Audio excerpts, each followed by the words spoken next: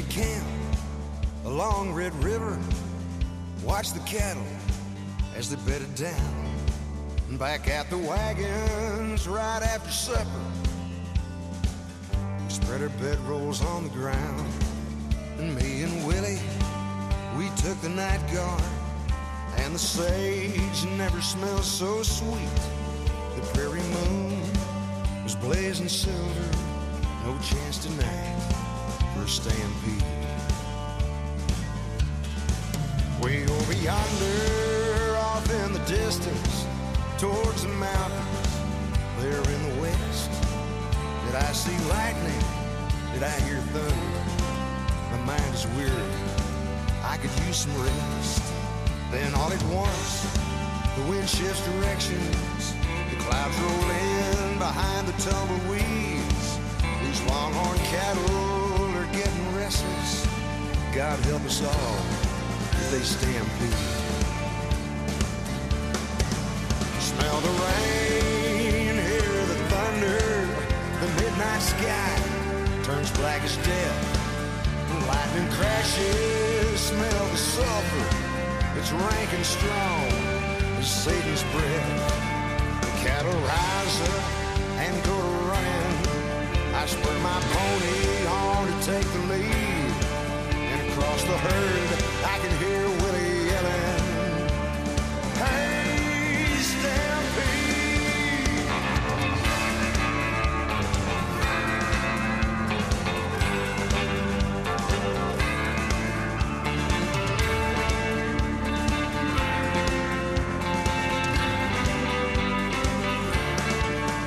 Dust clouds rise as the rain falls. They mix together, turn the air to mud.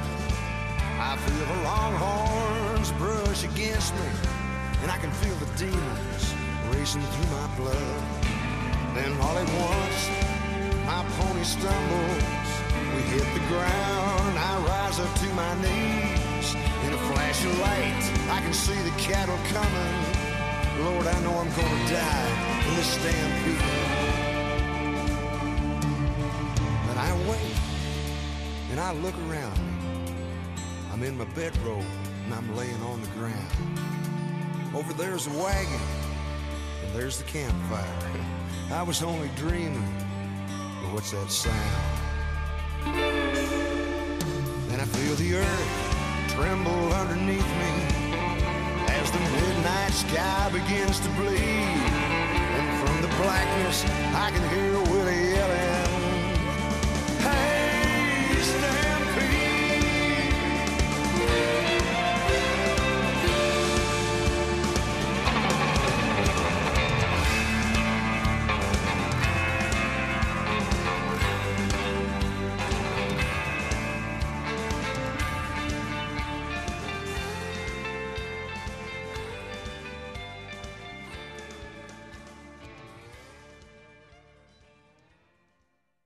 Hello and welcome back to the Boochcast. During the break, we played the song Stampede by Chris Ledoux, and I thought this was perfect for what we're about to talk about here. This song was tailor-made for this discussion because, ladies and gentlemen, it is the official return of the classic pay-per-view reviews. That's right. Ladies and gentlemen, for those of you who may not know, here's how it goes.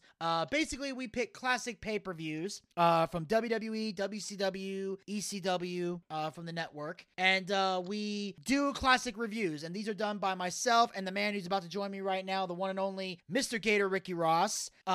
However, it is technically this is Gator Ricky Ross, but it will be the voice behind Gator Ricky Ross doing this, so technically it's the one and only Richard Glover Jr. But what we do here is we dive into each pay-per-view that we choose to review, and we do it from the perspective of not just two men who are huge wrestling fans, but also two men who work extensively in the wrestling business. As you know, Gator Ricky Ross, he is a wrestler, he is a manager, he is a referee, he's been a commentator, ring announcer. He pretty much had the indie scene covered. He did everything but pop the popcorn. And no, I did that too. You did?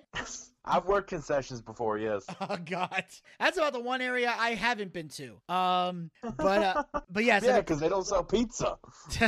pizza, baby. But if they did, I would have been fired. But anyway, of course, as you guys know, I am also in the business. I am a ring announcer / commentator. I've hung up posters. I've done a lot of behind the scenes shit. I've chauffeured wrestlers. I got a lot of indie rings. stuff. Yes, I've done that. I've done a lot of stuff in the indie scene as well. So we're two guys who know the business, love the business, and want to take a look back and really shed some knowledge on these pay-per-views that we may not have necessarily had at the time that we watched these, but now that we have the knowledge that we have, we can really dive in and take a good look at it. And this week, we have chosen from the WCW, or in this case, Jim Crockett Promotions, the Bunkhouse Stampede, 1988. And the reason we have chosen this pay-per-view is because we were inspired, ironically, by All Elite Wrestling, who had a bunkhouse match recently. Yeah, go fucking figure. Yes, they had a bunkhouse match on Dynamite, I believe, towards the end of 2020. It was the first ever bunkhouse match in AEW, in wrestling.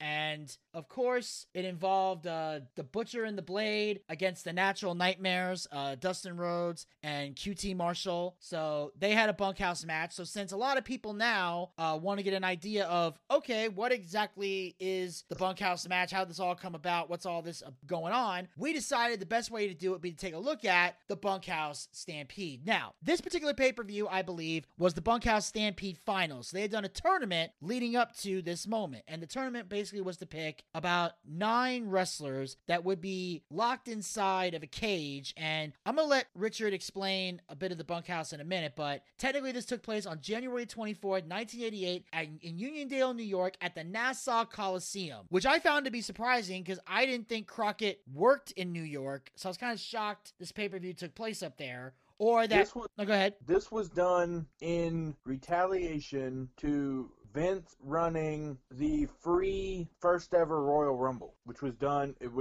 called the Rumble Royale.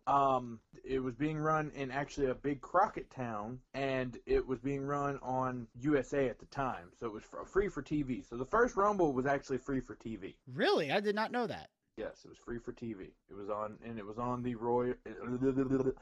the USA Network. So this was retaliation for that. Interesting. This is news that I didn't know. I did some Googling. All right. So, Gator, before we get into the matches, explain for the audience out there how the bunkhouse match works, because obviously it was different from what we saw on Dynamite. Yeah. So the Bunkhouse Stampede match, that is our main event, which we'll be getting to briefly. We're going to start from the beginning. We're going to work our way there. But basically, this match was a battle royal in a cage. You win by throwing your opponent either over the top of the cage or out the door, both feet hitting the floor. Other than that, anything goes, no disqualifications, no countouts, no pinfalls, no submissions. And we will see when we get there that the color flew. Yes, very much so. And of course... blood, I apologize. Color means blood. Yes, we'll be more than happy to explain any and all industry terms as we go along. Because we always assume there's brand new people tuning in. Some of you might know these terms, some of you might not know these terms. Either way, we're helping out those who don't understand. And we kick things off with the first official match of the Bunkhouse Stampede pay-per-view, which was a match for the NWA World Television Championship. Nikita Koloff defended the title against beautiful Bobby Eaton, with Jim Cornette in his corner. I love this. I love everything about this, and I'm gonna explain why. Because it started with textbook heat. Bobby Eaton and the whole Midnight Express gimmick was all based on the fact that they were spoiled and rich, and they had the best things in life. Mm-hmm. So for Jim and Bobby to hug each other and show this kind of like, oh, we're together, that got heat, and it was some good heat, and Cornette does everything right here. This is what you watch if you want to learn how to be a manager. He didn't have to put his hands on anybody. He didn't have to do anything crazy to get his heat. You knew who the baby was and who the heel was. And Jim did a damn good job of making you feel that. he even gave advice to Bobby. You know, this is the whole psychology of it. A manager is supposed to be, as JR put it, like a coach at ringside. And during the match, a little ways through it, Jim stops Bobby Eaton, and says, he's stronger than you, but you are smarter. And this, as a TV audience member, you hear this and you're like, wow, you know, I didn't think about it like that. I didn't, you know, you get what I'm saying, Vinny? Yes, totally, 100%.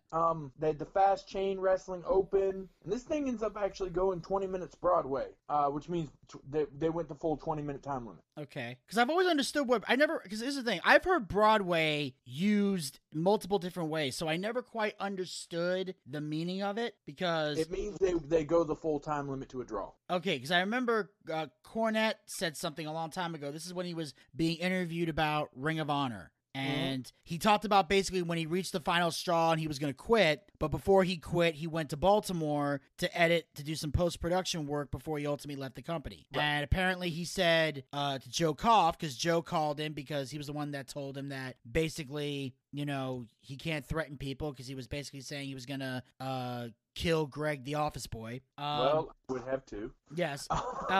Sorry. And apparently he said, I'm not going to do anything while I'm here. So, you know, he goes, people, you know, you know, I'm just saying, everybody can leave me alone, or we can part friends, or we can go Broadway, whatever it is. And when he said go Broadway, I was like, what? Go Broadway in that term means till my contract is over. Till the time limit is up. Okay. Same concept, different wording. Okay.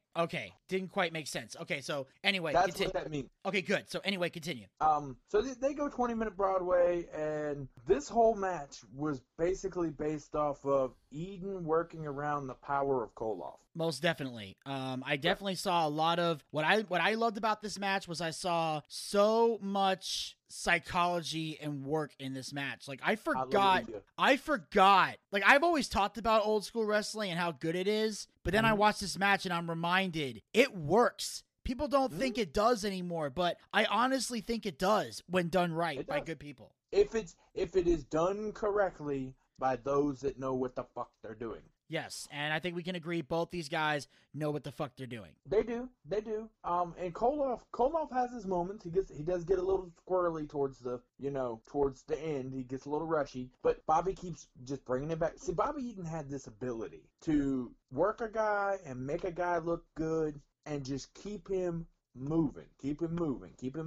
So yes, and so like I said, we go 20-minute Broadway, which is a time limit draw. Koloff retains, and then the Midnight Express, Sweet Stan comes out, and we get the heat. We get the full beat down with the racket. Koloff steals the racket from Jim. He's gonna hit Jim, and they're not having none of it. So Bobby gets the racket and fucks him with the racket, and we see the whole situation with Sweet Stan coming out, and they put the beat down on it, which here's the thing. This made Koloff look like a good champion and a great babyface, but it also cemented the Midnight Express as mega heel. Yes. Mega heel. Because they were still the U.S. Tag Team Champions at the time, so you couldn't bury a tag champ. You really couldn't, yeah. And although I will say this, Gator, we may need to clarify for the listeners what you mean when you say he fucked him with the racket. Okay, I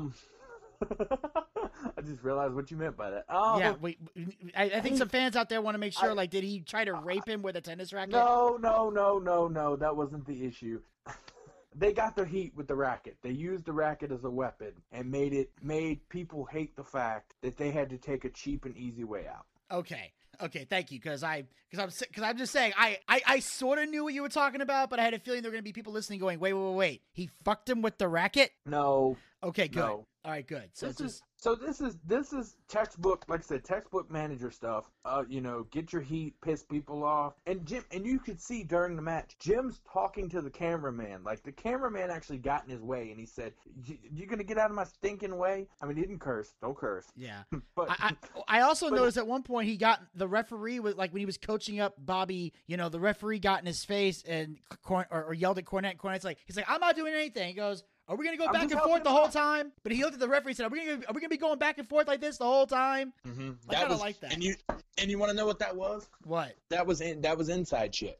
The referee was getting a little squirrely and wasn't solely playing into Cornette's hand. So Cornette was that's basically Cornette saying, "All right, you need to pay attention to this. Don't worry about me right now." Yeah.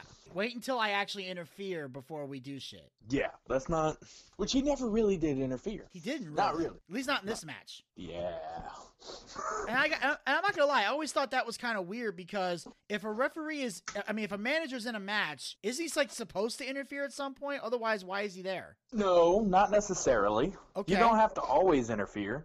All right. Because he had his shine spot at the end when they get their heat. Okay. You got to remember, Cornette's going to get his heat either way. Now, whether he gets it in the match or after the match is one of two situations. Okay. There was no need for him to overdo it. Now, we're going to get into overdoing it here in a few minutes, baby doll. And and we're going to talk about why that's not so good. Okay, so in that case, I guess we can move on to the next match of the evening here. This is for the UWF Western States Championship.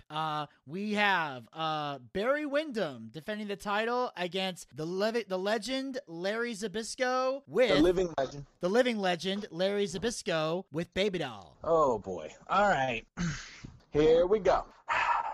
Now, this starts collar and elbow. We get the slow feel-out moments, slow build. Larry Zbyszko was the ring general here. He gets his heat on the babyface with the hair-pulling accusations. Larry did have hair, but, Barry's not going to pull his hair. So he's gonna try to use the hair-pulling accusations, which I've done even myself as a manager. I've done that. I've actually managed guys that are bald and told the referee, "Hey, he pulled his hair. He pulled his hair." And that gets heat, man. That shit gets heat. Oh, it does. It gets heat. I've seen guys do it hundreds of times, and I use it as a manager just because I know it gets heat. I saw a tag team one time that here in Georgia at an indie show. I wasn't working it, but I was in the crowd, and this is a tag team. I don't know if you got to work with these guys or not, but I love them and I wish they were still around. The Beautiful Ball Besties. No, I don't think I've heard I don't think I've heard them. These guys are a great heel tag team. And they always do the hair pulling thing and everything else. It's like they're Billy and Chuck, only a little more straight. Like they're more Metro. That's the best way to describe it. Like they don't go to the insane lengths. I would fit in managing them perfectly. Yes, but I'm saying like they're not like full on like Billy and Chuck, but they're just very Metro. So they're still straight. I would fit in managing them perfectly. And literally like they were the best because like their entrance theme, I'll never forget. It was are you familiar with the song? You know that song, "You Are So Beautiful." Oh my God, to no. me. No. You know that song? Yes. They did a variation of it. This was their theme song. They went, "We're bald and beautiful, obviously." Oh my. and they would come out, and it was the coolest shit I ever seen. And they would do the hair pull thing all the time, and the crowd wanted to kill them. Yep. But some people in the audience would laugh, like because they have kids in the audience. The kids would be laughing hysterically. The adults would be like, "What the fuck?" But it works. And those guys had the best chemistry I had seen from a tag team in the indies at that time. Like, y'all need a manager?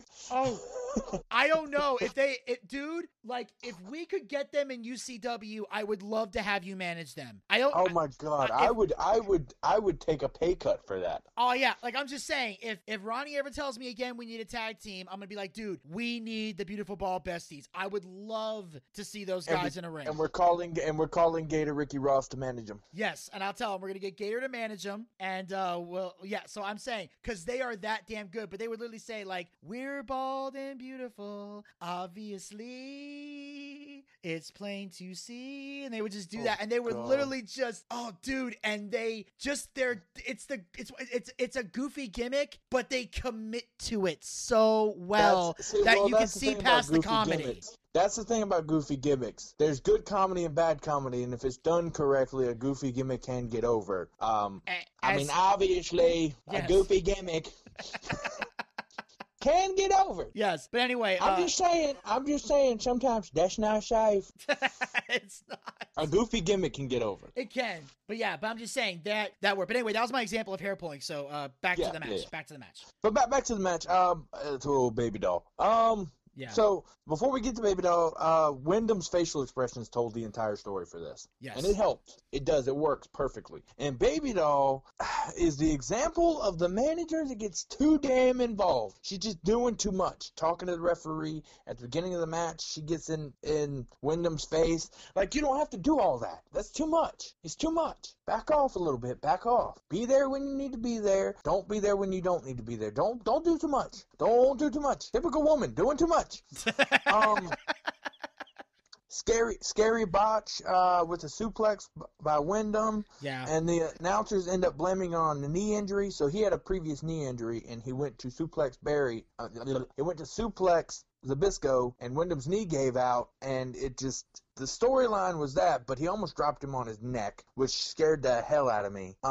Started dragging about 15 minutes in, and I end up writing, please God, pick up the pace. 20 minutes in, the pace picks up a little bit. We got a double down to the climax, and then JR with the classic line, gut check time. When both guys are down, it's gut check time. Who's gonna get up? Who's gonna get up? And the finish ends with the referee taking a bump and Zbyszko using a high heel to basically get the pin and becoming the new Western States champion. Yeah, and I gotta say that I do admit that was Baby Doll's good moment right there. I also that was it. That's all she needed. She see, that's the thing. As a manager, you get 2 spots tops. Yeah. Two spots tops. She had 3. Yeah. Well, don't you say that in some rare cases 3 is okay? After that, it's yes, but there was no need for her as a woman to get in the face of a man. And I'm not saying that to be sexist. I am saying this because if she gets in the face of Larry Zbyszko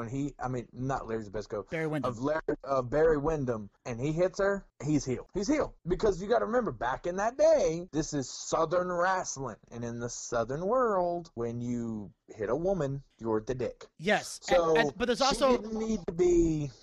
It's there's examples of good female managers, and then there's Baby Doll. Yeah, but you also have to understand there's another side to that coin. Not just that if Barry Windham hits her, he's instantly the heel. If Baby Doll hits him and Barry doesn't retaliate, then he's a bitch. He's a bitch. So exactly. That looks bad. That makes him look weak. Yes, that's the reason, and people don't understand this, and I'm going to make this statement right now, because it's the one thing that always bothers me whenever this situation comes up, is that anytime a guy gets into an argument with a girl, it is a lose-lose situation. You lose no matter what you do, because anytime there's a fight, the second it becomes a fight, as a man, you are left with 2 options. Pussy? You either get the shit beat out of you and look like a pussy, or you beat the shit out of her and you look like an asshole. Yeah. So that's really it. At that point, those are the only choices you got. There is no scenario where you come out on top at that moment. No. You have to ask, and I leave that decision up to the men personally. But at that point, that's the decision you got to make. And that's a personal choice for you. So it's never good. But she should have known. This is what will happen if I get involved at the beginning. And that's why I went, no. Well, here's the question, and this is a fair question. Mm-hmm.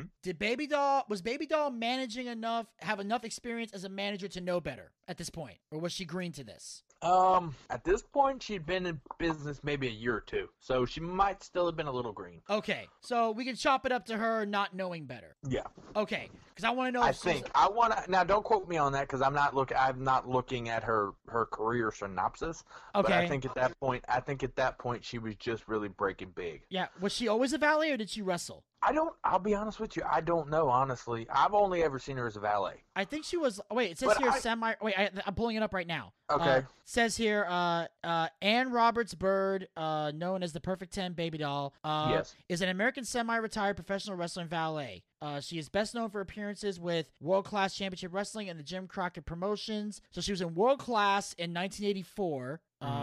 And then she was there for about a year. Then she went to Jim Crockett Promotions from 85 to 87. then went to the UWF, and then came back to the Jim Crockett in '88 to manage Larry Zbyszko. Right. So and she, I don't. And so I'll she's be honest been in the with you. business like 3-4 years by this point. Yeah, so 3 or 4 at this point. But still, she's semi-green still at this point. Okay, just want to make sure because I want to. Yeah, she's still semi-green. If she's only been 2 or 3 years at this point, she's still semi-green. Exactly. So that's something we should look into as well. But still, Larry Zbyszko didn't need her. He didn't. And they could have easily formed a different finish besides the heel spot. You know what I'm saying? Yeah. And here's another thing about this match. Even though I do like it, I do think it's different. You don't see that often. You don't. No. You know, it's different. So I mean, it's the first time I can legitimately remember that somebody used a heel and I mean high heel as a fucking weapon to win a match. So you know, I like it. I like it. Yeah. Back then, you didn't see it much. In WCW, they used it a lot more often. In the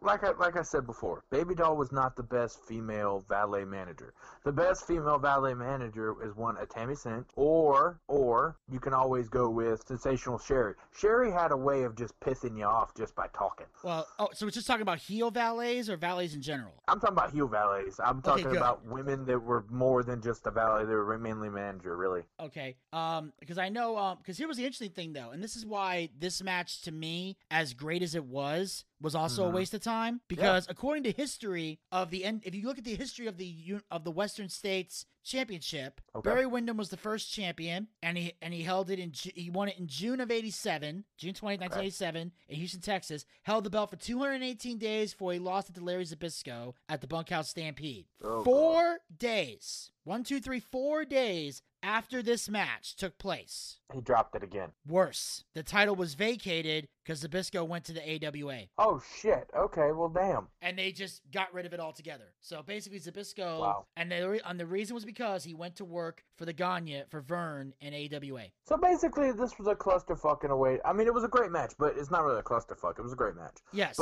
but a waste of time. Because it was a really good match. It just dragged on a little bit. But that being said, this was a waste of time now. It was, very much so.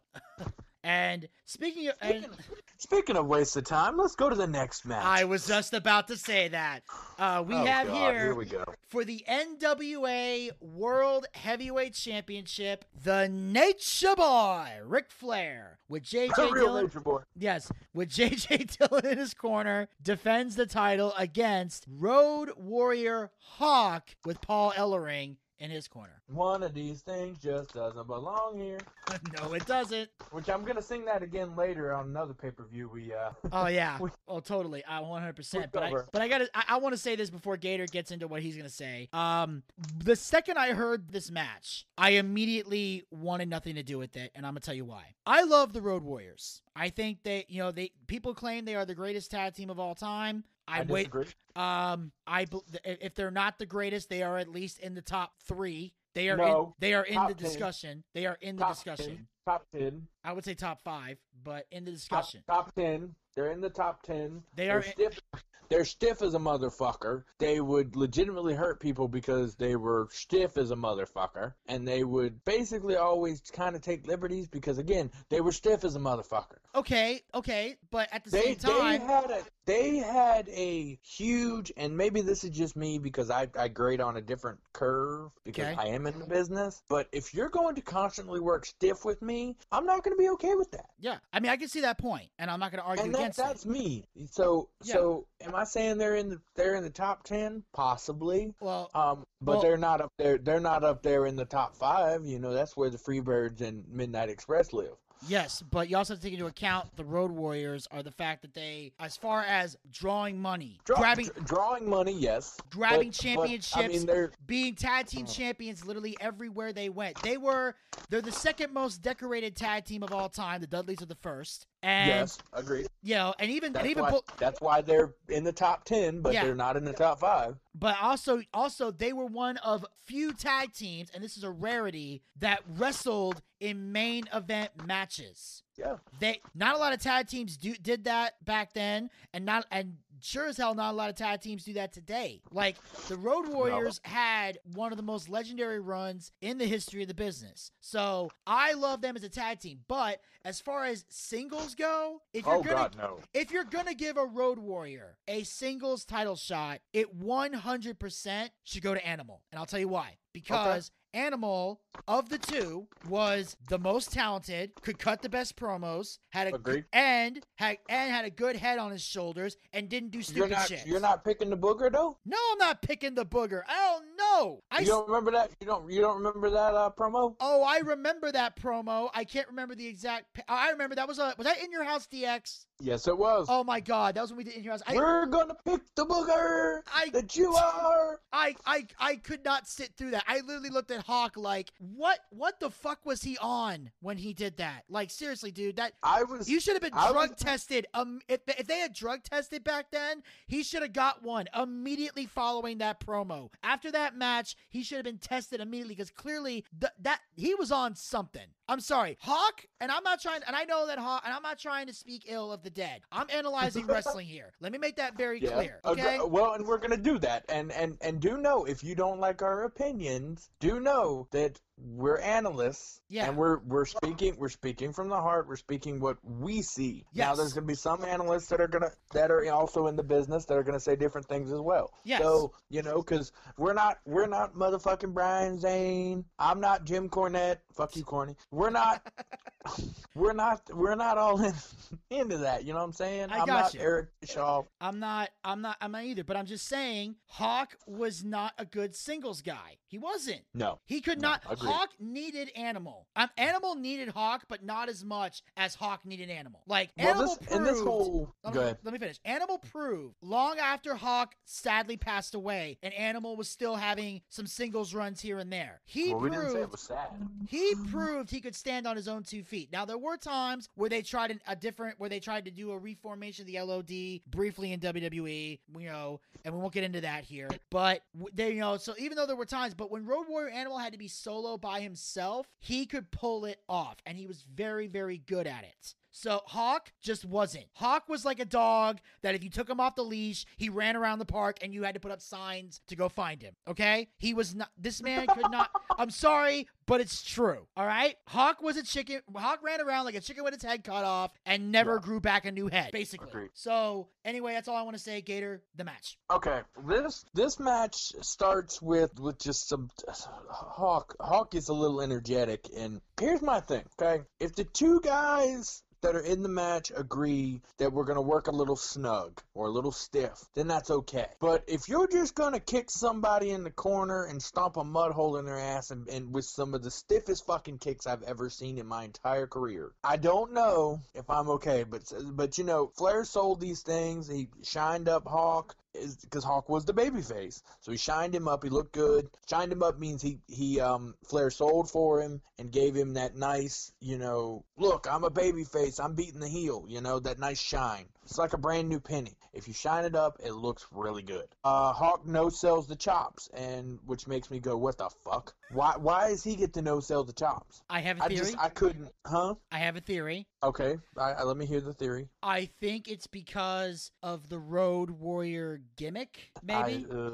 Maybe because they were, they were the powerhouse guys, because remember we talked about Great American Bash 1990 where Sting was no-selling a couple hits and chops. But that was Sting's whole mantra. He was supposed to be young, tough, blonde, badass, Yeah, and the Road Warriors, I don't know how young they were back then, but they were tough and badass too. Well, and they're supposed to be these bikers. Yeah, so I saw the reason for that because it fit their gimmick. Well, it makes sense. It makes sense. Yes, but JR says, and this is my favorite manager line I have ever heard. JR says that JJ Dillon, who was with Flair, says JJ needs to lay hands on the Nature Boy and heal him.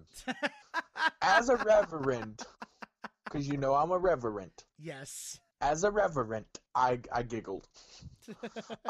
Dirtiest player in the game. Hawk continuously just being stiff as a wedding dick. Dear God. A wedding And the whole time I'm watching this, I'm like, God damn, he is stiffer than stiff. I mean, stiff as a wedding dick. And my granddad was watching it with me. And for those that don't know, my grandfather was still currently in the business because he promotes and books as well. Yes. And but he was in the Virginia Wrestling Association as first Tiger. Then he became the Eliminator. And he was I sent Vinny a video where I found him jobbing to Manny Fernandez, which is kind of cool. But anyway, and I asked my granddad, I said, is he being stiff? He's like, dude, that's stiff as hell. So we, some of these, and I will tell you guys, if there's something my grandfather said during one of these pay-per-views, because he was either watching with me or in the room, then I'm writing it down, and I will totally repeat it.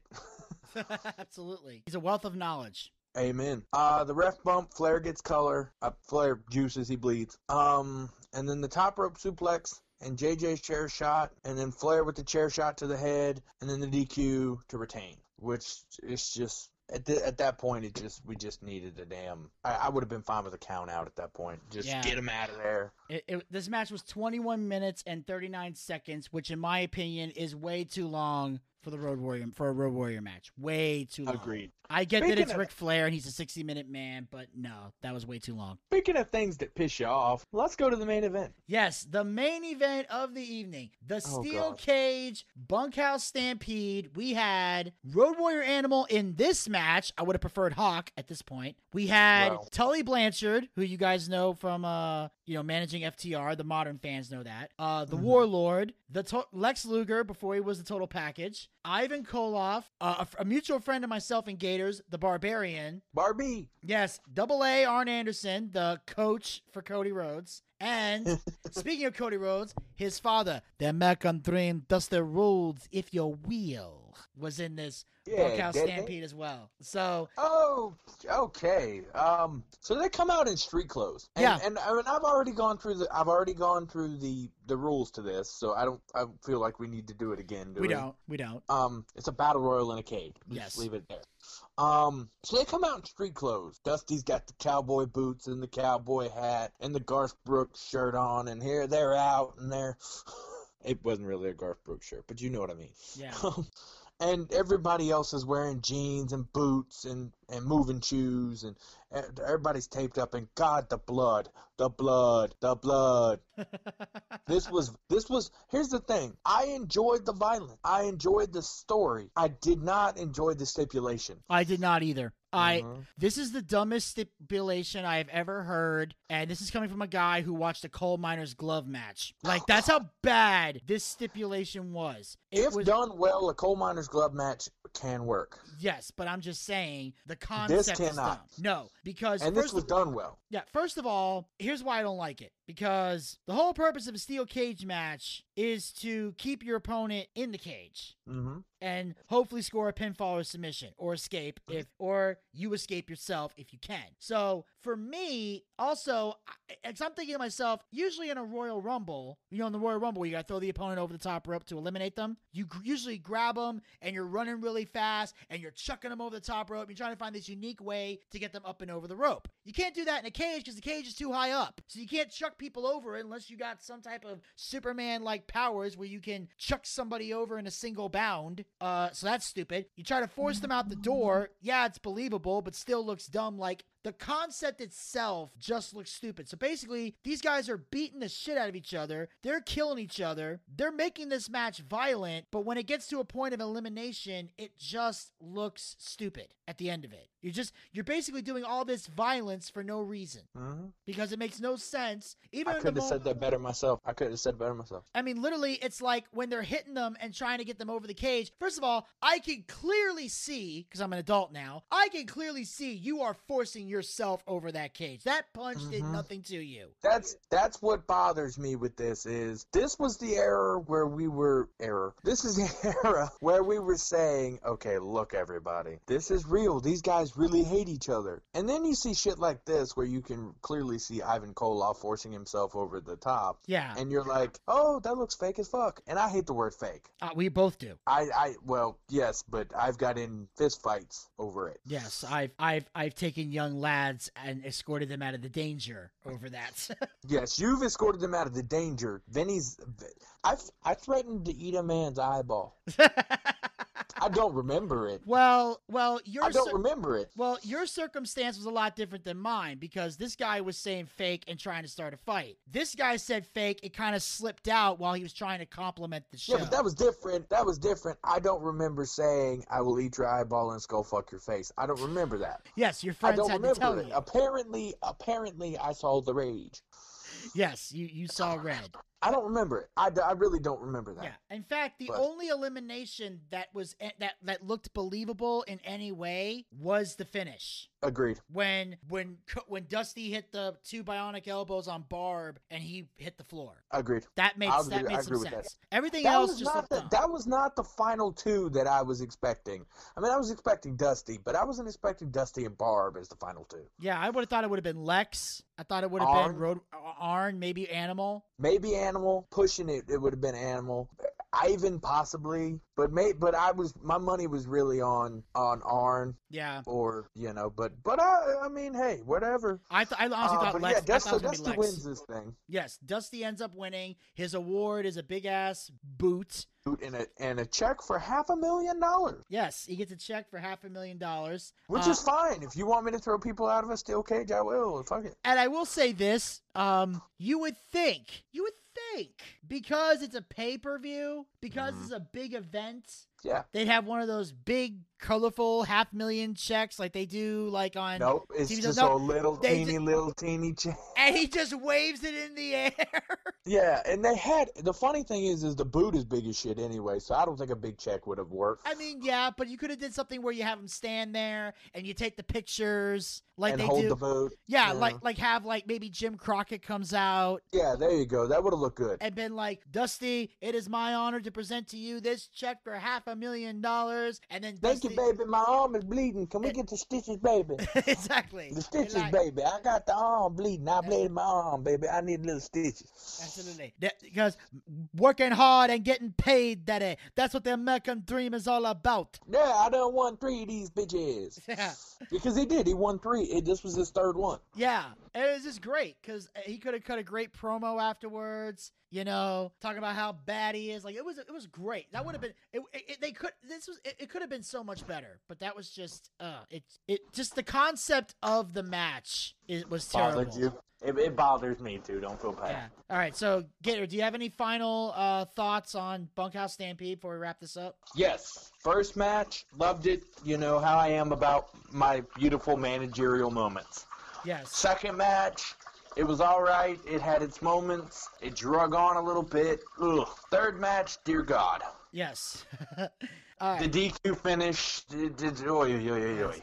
And then our steel cage battle royal clusterfuck. So, absolutely. Yeah. And so, ladies and gentlemen, the aftermath of this was very interesting because the Bunkhouse Stampede met little success and was badly criticized. Especially its booking was not appreciated due to Dusty Rhodes winning every Bunkhouse Stampede battle royal. Right. Along with Rhodes' booking, the event was marred by the tickets having the wrong start time on them. Apparently, the ticket said 6:30, but it was advertised as 7:30, causing a majority of the fans to miss the first half of the event. Oh, wow. Yeah, fans who bought tickets missed the first half of the show. That's not good. That's not good. I mean... And you can see it, and now that I think about it, you can actually see it in the Cornette match. Yeah, and the event gave birth to a new rivalry between Lex Luger and the Four Horsemen, a group Luger left in 87 after losing the United States Championship. On the first Clash of the Champions, Luger and Barry Windham defeated Horsemen members, the NWA World Tag Team Champions Arn and Tully, to win the belts. And on April 23rd edition of World Championship Wrestling, they lost the titles back to Arn and Tully when Windham betrayed Luger and joined the Horsemen. Luger became the number 1 contender for Ric Flair's NWA World Championship and then challenged him for the title at the Great American Bash and Starrcade of 88. But we'll get to those at a later date. So that, ladies and gentlemen, that is on the list. That is on the list. So that, ladies and gentlemen, will conclude this recap of the Bunkhouse Stampede. Gator, as always, I appreciate you for taking time out of your busy schedule, man, to do this. And I look forward to having you back on for the next one. This was good. I think we had a good discussion, and I think people are going to enjoy this. I do too. I think this is one of the best. So far, this is the best one we've ever done. Let's see if we can improve upon it on the next one. And that That, ladies and gentlemen, will wrap up the first half of the Bootscast here. So we thank you guys for tuning in. Make sure you guys jump over to part 2. We'll be getting into the Wednesday Night Wars with AEW and NXT. And as you know, we're doing something different for the Wednesday Night Wars now, because this time it will be Elvis Delinsky and Desmond Dagenhart recapping AEW, and myself and John Tumblin taking care of NXT. So, oh, poor Desmond. Yes. So anyway, so until next time, make sure you're following us on all social media platforms. Support the show through Patreon, and make sure you check out part 2 and buy a t-shirt. Well, I see by the clock on the wall that it's time to bid you one and all goodbye. Goodbye. So long. So long. Farewell. Farewell. Adieu. Adieu. Be good. Stay well. Bye-bye. Keep warm. Relax. At ease. Take care. Stay loose. Adieu, mon vieux. À la prochaine. Goodbye till when we meet again.